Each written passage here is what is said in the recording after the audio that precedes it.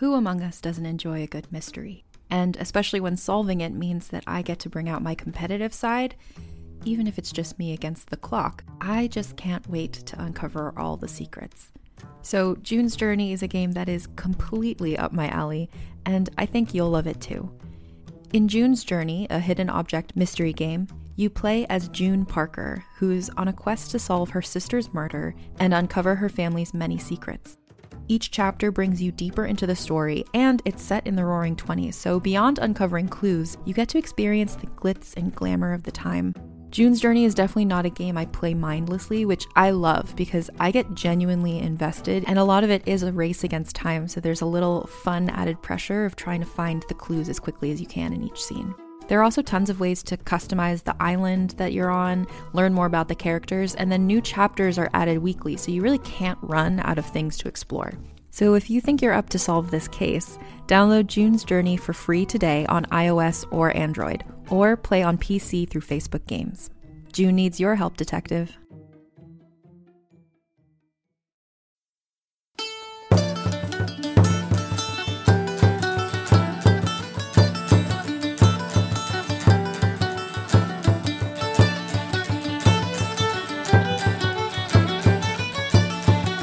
You are listening to Episode 9 of Owner's Share, a trader's tale from the golden age of the solar clipper, written and read by Nathan Lowell.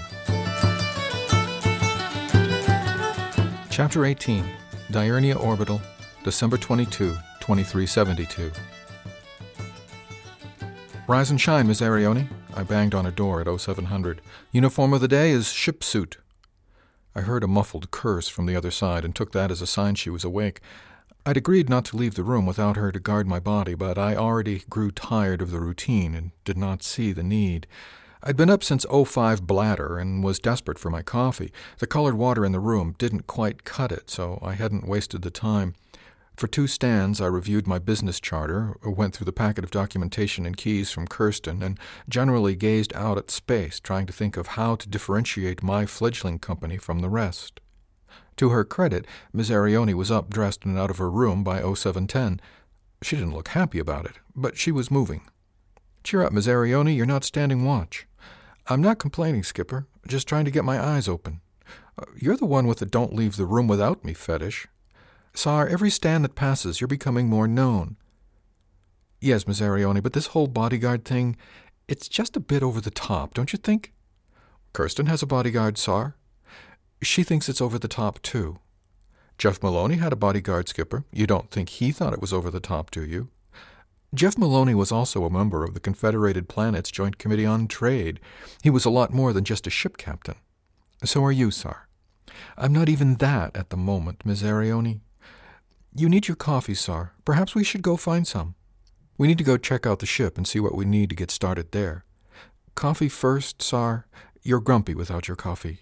I was actually thinking about breakfast, Miss Arione. Any place but Over Easy, Sar. My eyebrows shot up. Why? Don't you like Over Easy? I like it a lot, but you were there yesterday about this time. You shouldn't go there again today, Sar. Too much of a pattern. I groaned. Do you really think somebody is going to be after me at breakfast? Well, they got your picture yesterday, Sar. Yes, after you gave them the setup by mugging me in the promenade. I shook my head. We're not going to be able to keep them from taking my picture, Miss Arione, not when I'm in a public place and not when I'm a public figure, which in about 5 more standard days I will become, if the predictions come true. I know, Skipper, but that money is going to draw the crazies. You're not going to be just another clipper captain. Enough. Let's find breakfast. She led the way out of the suite, and we were soon in a pleasant enough diner on deck 5. The place had just barely opened and obviously catered to a later rising crowd than Over Easy. At first, Miss Arione refused to join me for breakfast. Sar, she said quietly, and in her I'm being reasonable voice, I'm your bodyguard, not your dining companion. I need to be alert for threats. Sit down and order breakfast, Miss Arione, or you will be my ex-bodyguard. She sat, and the hostess regarded us with a bit of a nervous smile flickering on her mouth like an out-of-phase neon sign. Ellie will be your server. She'll be right over with coffee. I nodded and smiled at her. Thank you. Coffee would be most welcome. I looked across the table to where a very distraught Miss Arione tried to look in all directions at once and sighed. Miss Arione, Thank you for your diligence, but you're not going to be any good to me, hungry, thirsty, and drawing attention to us all the time by behaving like a bodyguard." She looked startled. "I'm not going to live in this paranoid envelope of fear, Miss Arione. You're my crew. You asked to come along with me, and I went along with you because Captain Thomas and Mr. Wyatt seemed to think I needed an assistant and an extra pair of eyes. See, Sar? Even they thought you needed a bodyguard." "Yes, I suppose they did. But so far, the only one who's really threatened me with violence on the last couple of days, Miss Arione, is you." She sighed and hung her head. "I'm sorry about that, Sar. That was inappropriate." She looked up at me. "But you scared the gym socks off me. When I couldn't find you, I really did think somebody had grabbed you." "I appreciate that, Miss Arione, but that's my point." The waitress came over, went through the server song and dance, and I finally got a cup of coffee. Sipping gratefully, I was less than happy to find another bad cup of coffee. I sighed, placed my order for an omelet, and tried not to think of the breakfast I could be having instead. I looked back at Miss Arione, momentarily thrown off conversational course by the disruption. "What's your point, Sar?" Miss Arione asked after a few moments had passed. The thought returned, and I continued. "Your mindset predisposed you to misinterpret what you saw. That incorrect interpretation caused your emotional reaction, which in turn drove you to pursue an improper response." "You're not sitting there calling me an emotional female, are you, Captain?" She was on the verge of affront. "I most certainly am not, Miss Arione. I'm merely suggesting that the fear you have reported as your motivating mindset is not caused by a rational assessment of the risk, as much as it is by the bodyguard framing of your operational context." "What?" Her eyes were focused on my lips as if she could see the meaning if she only watched my mouth closely enough. "You're approaching this as if I'm at risk. You have gotten more and more paranoid as we've gone along." She started to object, but I held up my hand. "Peace, Miss Arione. I'm not saying a bit of situational awareness is a bad thing. What I'm saying is that when you let fear rule your life isn't worth keeping. You were looking for something bad to happen to me. You saw my room, and your expectation caused you to jump to the conclusion that I'd been kidnapped. That conclusion was not only false, but dangerous. Because by acting on that conclusion, you exposed me to greater risk, a risk that was actualized by that ridiculous Newsy photo."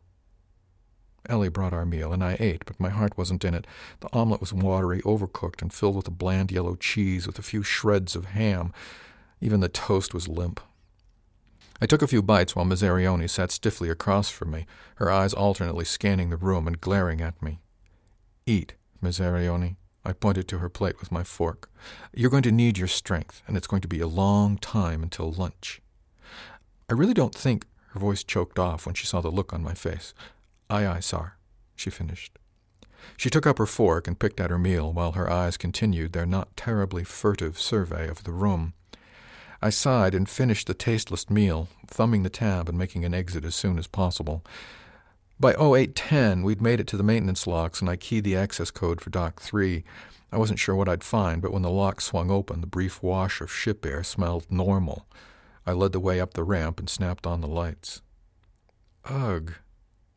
I turned to look at Miss Arione. She looked about the lock, an expression of disdain on her face, her mouth screwed into a bitter grimace. "This is what we call a fixer-upper, Miss Arione." "Are you sure this ship is safe, Sar?" "Chief Gerhardt said it was." I heard her sigh. "Well, if the chief says it's okay." We walked into the wide cargo vestibule and peered out into the gloomy cargo bay. The lights from the brow didn't quite light up the space, casting a dim glow only part way into the hold and leaving a large black nothing beyond. "It looks bigger than it is, Miss Arione." "Skipper, I don't know how to break this to you. As a cargo hold? Let's just say I think my cell on the brig looked bigger." "She's rated at just under 10 metric kilotons, Miss Arione, less than one of the Agamemnon's cans. It doesn't need to be too big." Secretly, I shared her reservations. "But we have work to do, Miss Arione. This is going to be home for a while." She sighed. I knew it was too good to last. "What?" "Hotel living, Skipper. Those beds are wonderful." I laughed and started up the ladder. "This way, Miss Arione. We need to get to the bridge and get logged aboard." At the top of the first ladder, I spotted a glow plate on the bulkhead and managed to get the lights on. The longitudinal corridor looked very long and exceptionally plain when viewed from the bow. The airtight door at the end seemed a long way away. but I had a good idea how quickly that distance would shrink once we got underway. "Did these people never clean?" Miss Arione muttered, her finger leaving a track in the grime on the bulkhead. "That's money right there, Miss Arione." "Sar?" She looked up at me in confusion and looked at the smudge on her fingertip. "If this ship were clean, it would cost more." I nodded at her finger. "Every gram of dirt is money in the bank for now." "How long do we have to leave it like this, Sar?" Her nose wrinkled in distaste. "Until the engineering report gets filed, Miss Arione." "When will that happen?" "Well, I think it happened yesterday, but we'll know soon." I headed up the ladder to the bridge. "Let's light a fire in the hearth and see what we need to do to move in." "Sar?" I could hear the alarm in her voice as she scampered up the ladder behind me. "Pardon my saying so, Sar, but I don't think a fire is a good idea." "It's a figure of speech, Miss Arione." "Really, Skipper? I've never heard it." "I'm old, Miss Arione. I know old stuff." "Skipper, you're not that old." "Well, yeah, you are, but—" "Oh, you know what I mean, Sar." I gave her a fishy eyeball and followed it with a grin. "It's okay, Miss Arione." I pulled a data chip from the packet Miss Kingsley had forwarded and slotted it into the console. The device mounted, and key accepted blinked twice on the screen before Systems Administration menu came up. "Okay, then.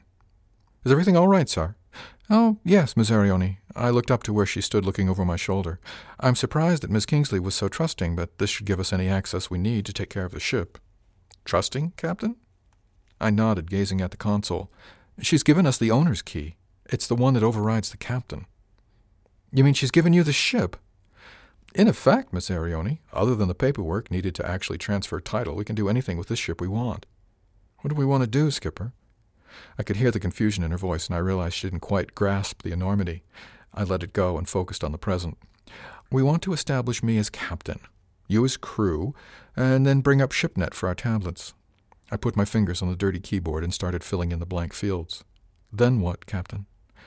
"Then we start." My answers were shortened as I focused on getting my credentials entered correctly. "Start what, Sar?" I filed the changes, and the ship's operational screens came up. Looking over my shoulder with a grin, I said, "We start making a list of things that need doing." "Can we clean first, Sar?" "As much as it pains me to say so, Miss Arione, no. Not until we have the engineering report filed that itemizes just how bad this ship is." "You're not planning on sleeping here, are you, Sar?" The revulsion was clear in her tone. "Not tonight, no, Miss Arione." I laughed at the look of relief on her face. "But we need to do our own survey of the ship and see what needs doing." She stood up straight and put her fists on her hips, looking around the bridge. "It does have potential, doesn't it, Skipper?" she said after a few heartbeats. "I think so, Miss Arione, but we need to find a way to stand out in the crowd." She gave me one of her exasperated looks and bit back whatever comment might have been behind it. Instead, she took a deep breath and let it out slowly, surveying the bridge once more. "Okay, Skipper. Where do we begin?" I pulled up my tablet and made sure it was linked to the ShipNet. "Are you on the network now, Miss Arione?" She followed my lead and checked her connections. "Yes, sir." "Okay, then, there's a schematic under ship status." "Got it. Now we can find our way around. I'd suggest addressing the problem systematically, starting with a visual inspection of the inside of the ship from top to bottom. It'll be incomplete until we can get a specialist to check the tankage, but the engineering report should tell us about that." "Then the outside, sir?" I shook my head. "Then the systems, Miss Arione. Data, power, gravity, air, water, sails, and keel." I grinned at her. "Then I'll probably put on a suit and go look outside." "How long do we have to get this done, Captain?" She eyed the schematic dubiously. "This is a lot of volume for just the two of us to cover." "I'm not sure, Miss Arione. We have a couple of weeks before Ames Jarvis makes it back to the orbital." "Then what, sir?" "I think, when that happens, we need to be already underway." Her head snapped around, and I thought her eyes might bug out of her head. "Well, we best get cracking, shouldn't we, sir?" "Excellent idea, Miss Arione."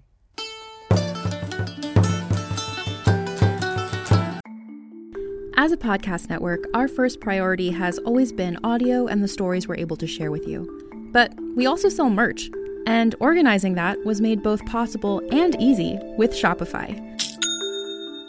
Shopify is the global commerce platform that helps you sell and grow at every stage of your business. From the launch your online shop stage, all the way to the did we just hit 1 million orders stage? Whether you're selling scented soap or offering outdoor outfits, Shopify helps you sell everywhere. They have an all-in-one e-commerce platform and in-person POS system, so wherever and whatever you're selling, Shopify's got you covered. With the internet's best converting checkout, 36% better on average compared to other leading commerce platforms, Shopify helps you turn browsers into buyers. Shopify has allowed us to share something tangible with the podcast community we've built here, selling our beanies, sweatshirts, and mugs to fans of our shows without taking up too much time from all the other work we do to bring you even more great content. And it's not just us. Shopify powers 10% of all e-commerce in the US.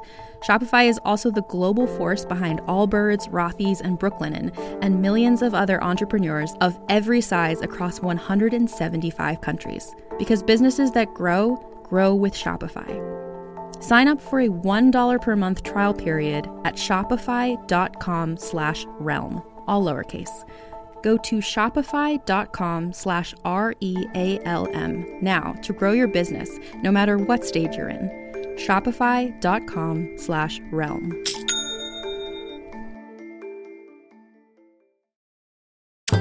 Chapter 19. Diurnia Orbital, December 22, 2372.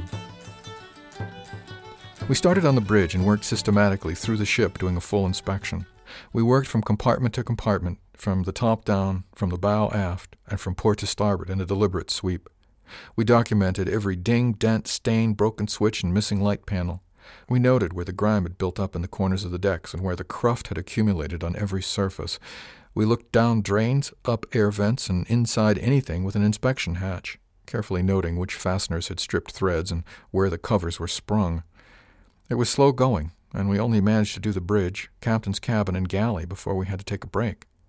The chrono on my tablet read nearly 1300, and it had been a long morning. The galley took the longest because of all the fixtures, appliances, storage areas, coolers, chillers, and freezers. When we finally finished that area, we collapsed on the cleanest-looking seats at the table. After dragging ourselves through the encrusted grime and crud in the storage areas of the galley, the incremental dirt seemed minor. We didn't plan on serving lunch, but needed a place to take a load off for a few ticks to compare notes.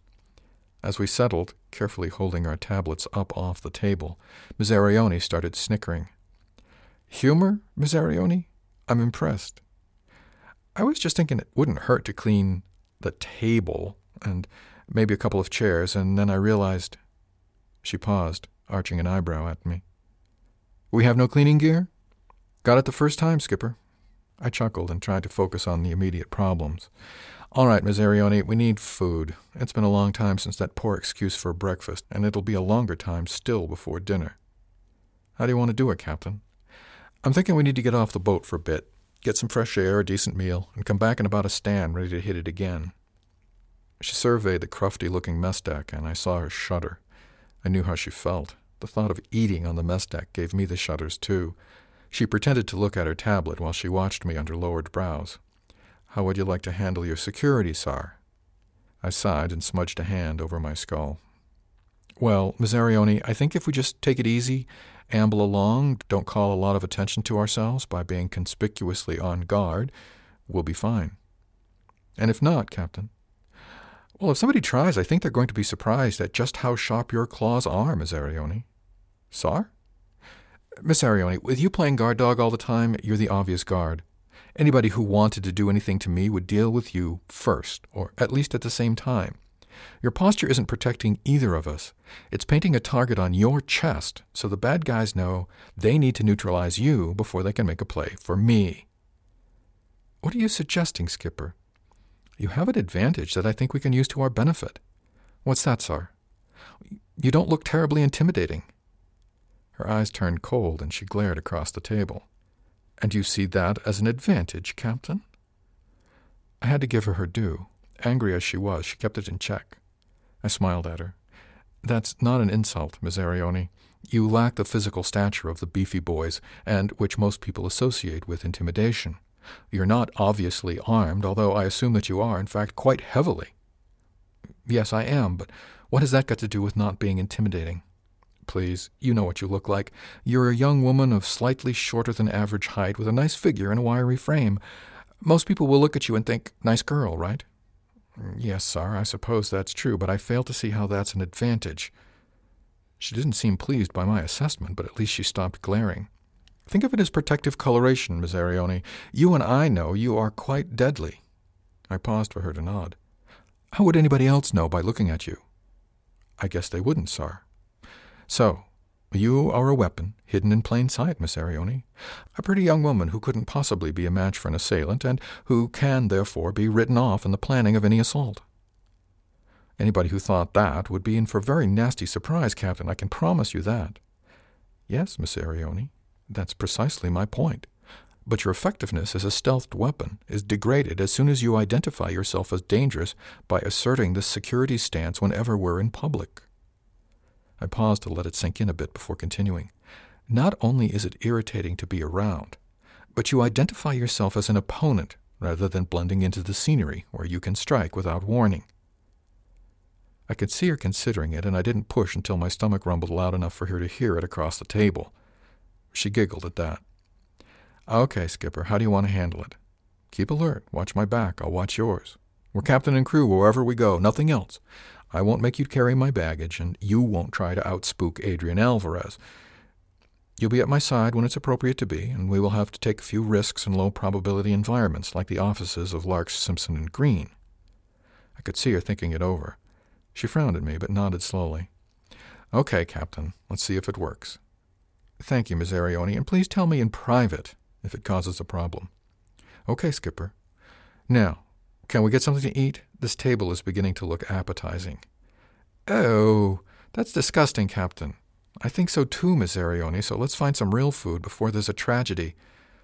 Before we left the ship, I trotted up to the bridge and retrieved the owner's key from the console.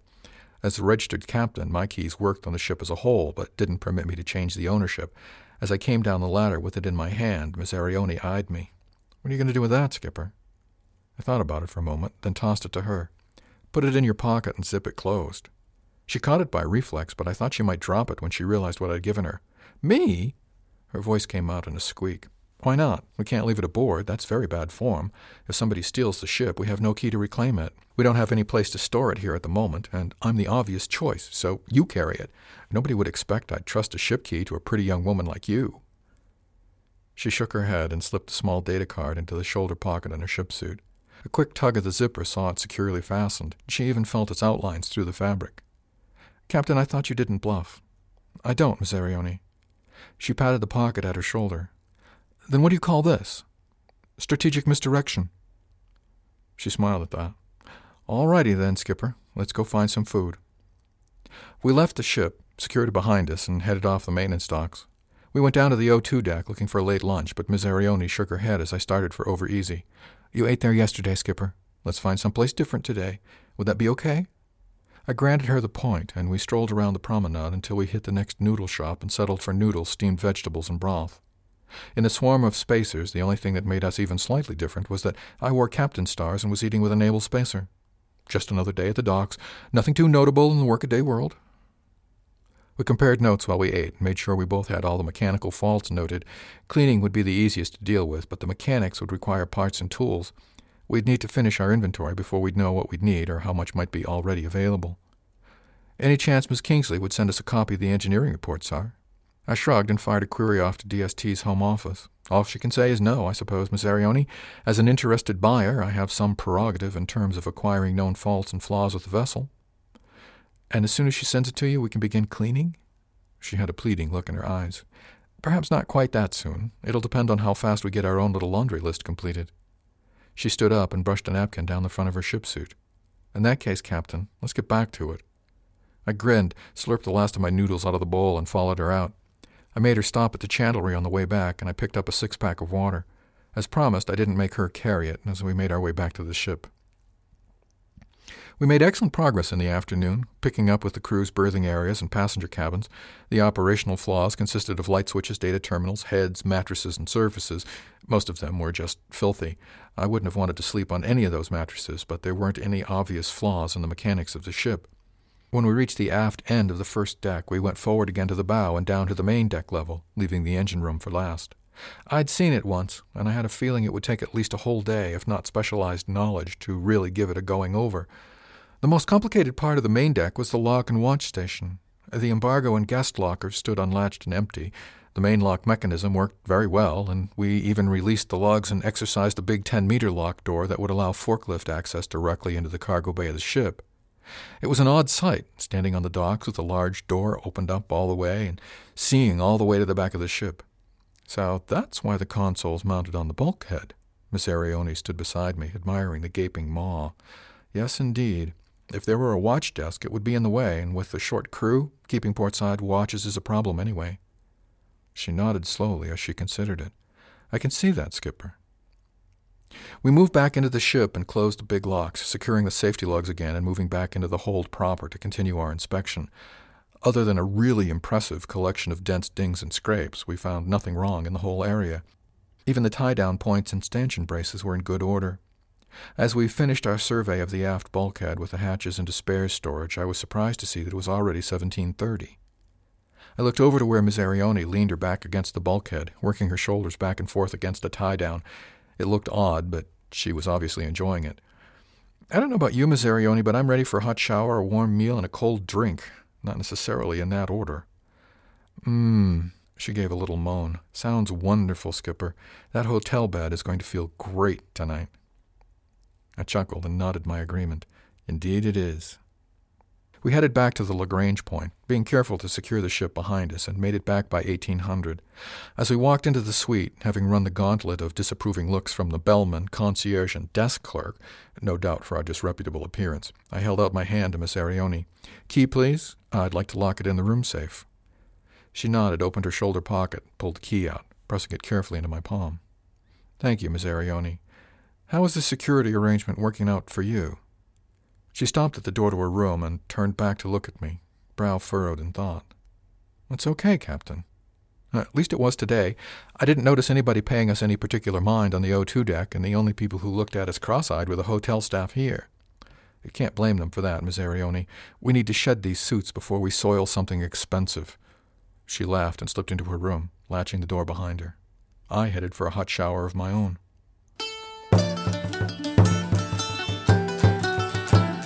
Chapter 20, Diurnia Orbital, December 23rd, 2372. We avoided the bodyguard issue at breakfast by ordering room service. The coffee wasn't horrible, and at least the eggs had eggs in them. The bacon was limp, but serviceable, and they brought enough to feed 5 people. Morning also brought a fresh round of newsies. Miss Arione handed me her tablet across the breakfast table. Somebody had taken a picture of the stormy Miss Arione at breakfast. The caption was, "Cradle-robbing Captain?" I sighed and handed the tablet back to Miss Arione. It's always a question. That way nobody can say they're committing libel, I think, sir. Well, in addition to this new affront to our august person, we also received the engineering reports.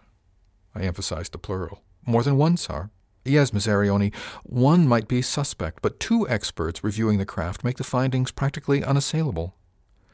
And do you think Mr. Jarvis will assail them when he gets back from Breakall? I think he'd like to try, but these look pretty conclusive. And the verdicts are?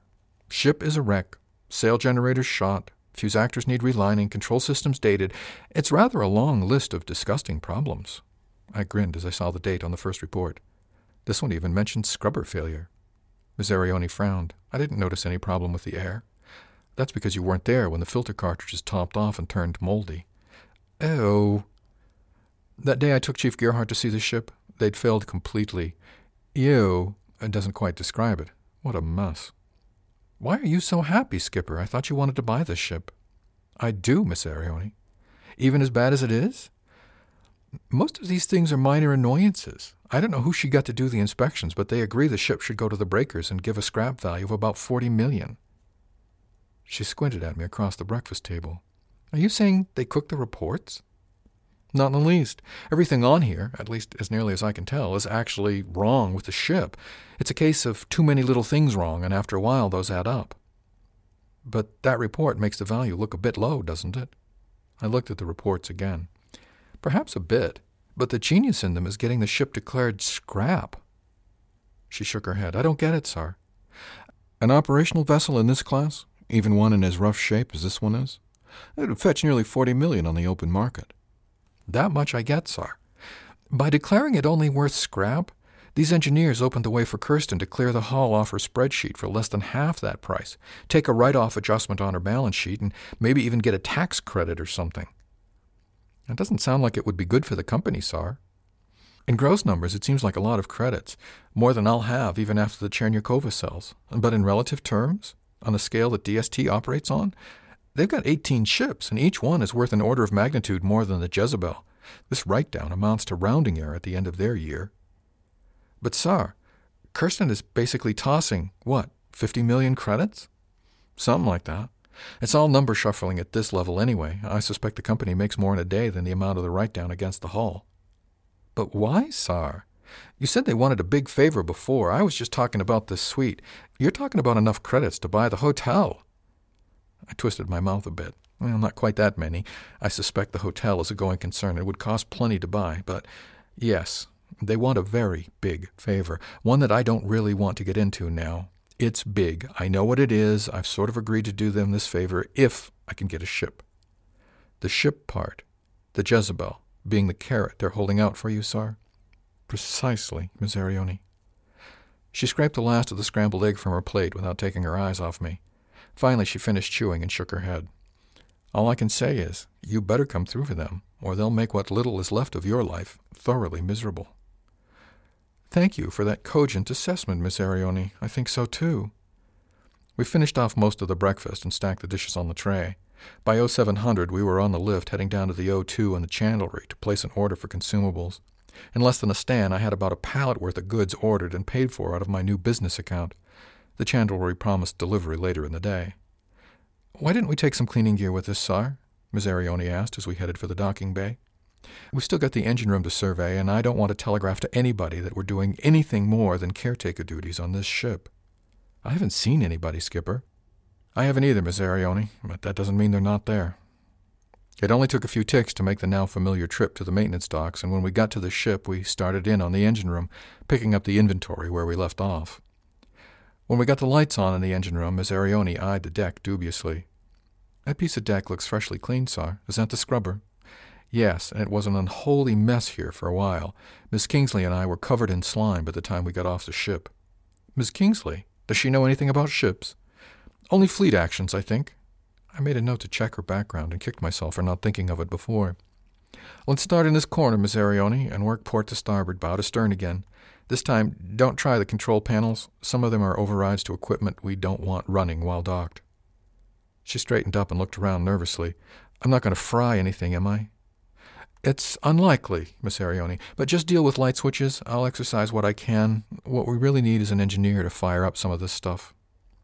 The engine room proper didn't take as much time as I thought it might, and we finished our first survey before noon. We slipped out for a quick bowl of noodles on the O2 deck, and were back by 1300. The spares closet was another matter, and I took the time to fire up the ship's inventory system as a base, and had Miss Arione walk through the screens while I counted and sorted. The ship had a few more spares than appeared at first glance, but there were some conspicuous absences, notably the sail generator coils, which probably explained why the sail generator was out of phase. The ship was also out of lubricating oil, fuel filters, water filters, and spare systems boards. Is that serious, sir? Miss Arione asked when we'd finally gotten through the rather long list. We won't be getting underway without them, Miss Arione, but the water filters are the most critical. If the rest of the ship is any indicator, we should replace those now, before we try to drink the water. With ShipNet up and running, it was a simple matter to place an order for a stack of 6 water filters of the proper dimensions. I found the correct part number in the ship's stores database and flashed the order to the chandlery for pickup. Miss Arione, would you go pick them up, please? Just the filters. Is there anything else we need, Skipper? I think anything else can wait, and you won't be too conspicuous carrying them. I can stay here in case the cleaning supplies show up. Sure thing, Skipper. She scampered forward through the stores closet and headed for the bow. Less than a tick later, I heard the lock cycle, and I was alone in the ship. I sauntered forward through the empty and echoing cargo hold, marveling in the feeling of being the only person aboard. And all my stanyards in the fleet, I don't think I had ever been the only person on the ship. On the Agamemnon, there were a couple of occasions where I knew Mr. Hill and I were the only people aboard, but this was somehow different. I found myself smiling, and I didn't know why. It felt like madness, but I really began to think I'd pull it off.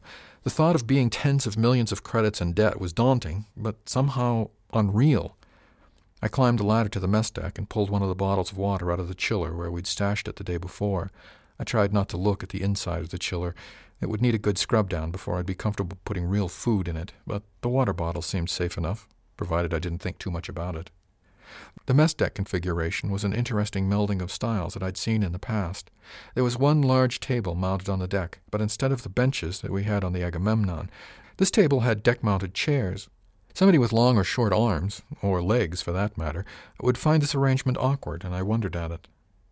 We'd already surveyed the cooktop and other fixtures in the galley, and I knew they would serve well enough. They were not new, but they were still in good shape. I stood in the galley, in front of the cooktop, and looked back over the mess deck. It was about 10 meters square, with a relatively generous overhead. I crossed to the far bulkhead and held out my arms to get a rough measure for where I wanted the repeater to go. The success of that particular innovation on the Agamemnon made me believe it would be doubly important on the Jezebel. The engineer and I would be the only officers, and I expected I would spend a lot of time on the mess deck. As I looked around the rather drab area, I wondered what we could do to liven it up. A small crew and a few passengers meant we didn't need much, but it also meant we should make it as comfortable as possible. I stepped out into the passage and looked down the length of the ship to the hatch at the far end. Cleaning and fresh paint would make a world of difference in terms of the dingy appearance, and I wondered if we should carry only cargo, perhaps using the extra cabin space for small cargoes that we could hand carry up the ladder. Something gnawed at the back of my mind, something triggered by thinking about stores and ladders. I looked back into the mess deck, and that's when it hit me.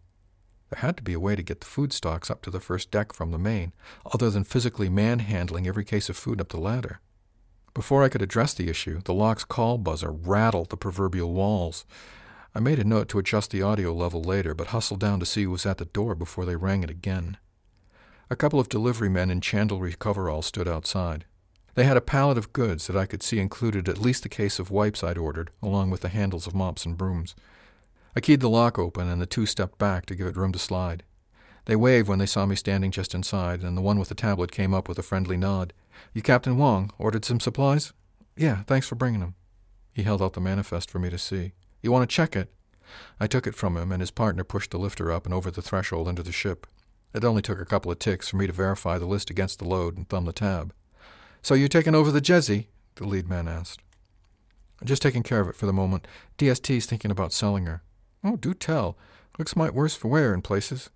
He looked around, eyeing the broken console in particular. "You want this in the galley?" He nodded at the load. "Please." The lead man crossed to the ladder and pulled open a recessed cover in the deck. He reached down and twisted something inside. With a humming hydraulic sound, the entire ladder, including the landing at the top, began to collapse until it lay flush against the deck, railings and all. The driver slipped the grav pallet over the area where the landing lay flat and locked it down. He nodded to the lead man, who twisted the handle back. The ladder rose again and locked into place with a clunk. The two of them scampered up the ladder and disappeared into the galley with the pallet. In less than a tick, they were back. The lead man scampered down the ladder while the driver positioned the pallet again and locked it down. He came down, and the lead reached down, twisted once more, lowering it to the deck. While the driver fetched the pallet, the lead man must have seen the expression on my face. "What, you didn't expect that, eh?" I shook my head. "No, I didn't. Higbee has some funny ideas, but that's one of the damnedest ones. Their designers realized the ladder would be in the way of the cargo hold. With that galley on the first deck, they needed a way to get supplies up there, to kill two birds with one stone, as it were." I nodded in admiration. "So when you're loading cargo, just flatten the ladder and roll it in?" "Yep, just so. Nothing to bump, nothing to get in the way." He nodded his head toward the upper deck. "They made the hydraulic system hefty enough to lift a pallet of frozen food or two while they were at it. Makes it a lot easier fetching groceries, huh?" "Oh, indeed. Thanks for the tip." He knuckled his brow and nodded. The driver skidded the empty pallet off the ship, and the lead man followed. I keyed the lock closed behind them and turned to look at the ladder. "I wonder what else I've missed," I said, to no one in particular.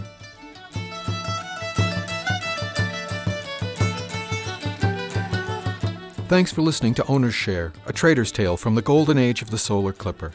Music is Larry O'Gaff, a traditional tune performed by Ragtime Larry and Tom Joad, and is used with permission of the artists. You can find this and other works by Ragtime Larry and Tom Joad on the Internet Archive at www.archive.org. This has been a presentation from Durandus, offered under a Creative Commons Attribution No Commercial No Derivatives 3.0 U.S. license. For more information about the book, the author, or the golden age of the solar clipper, visit www.solarclipper.com.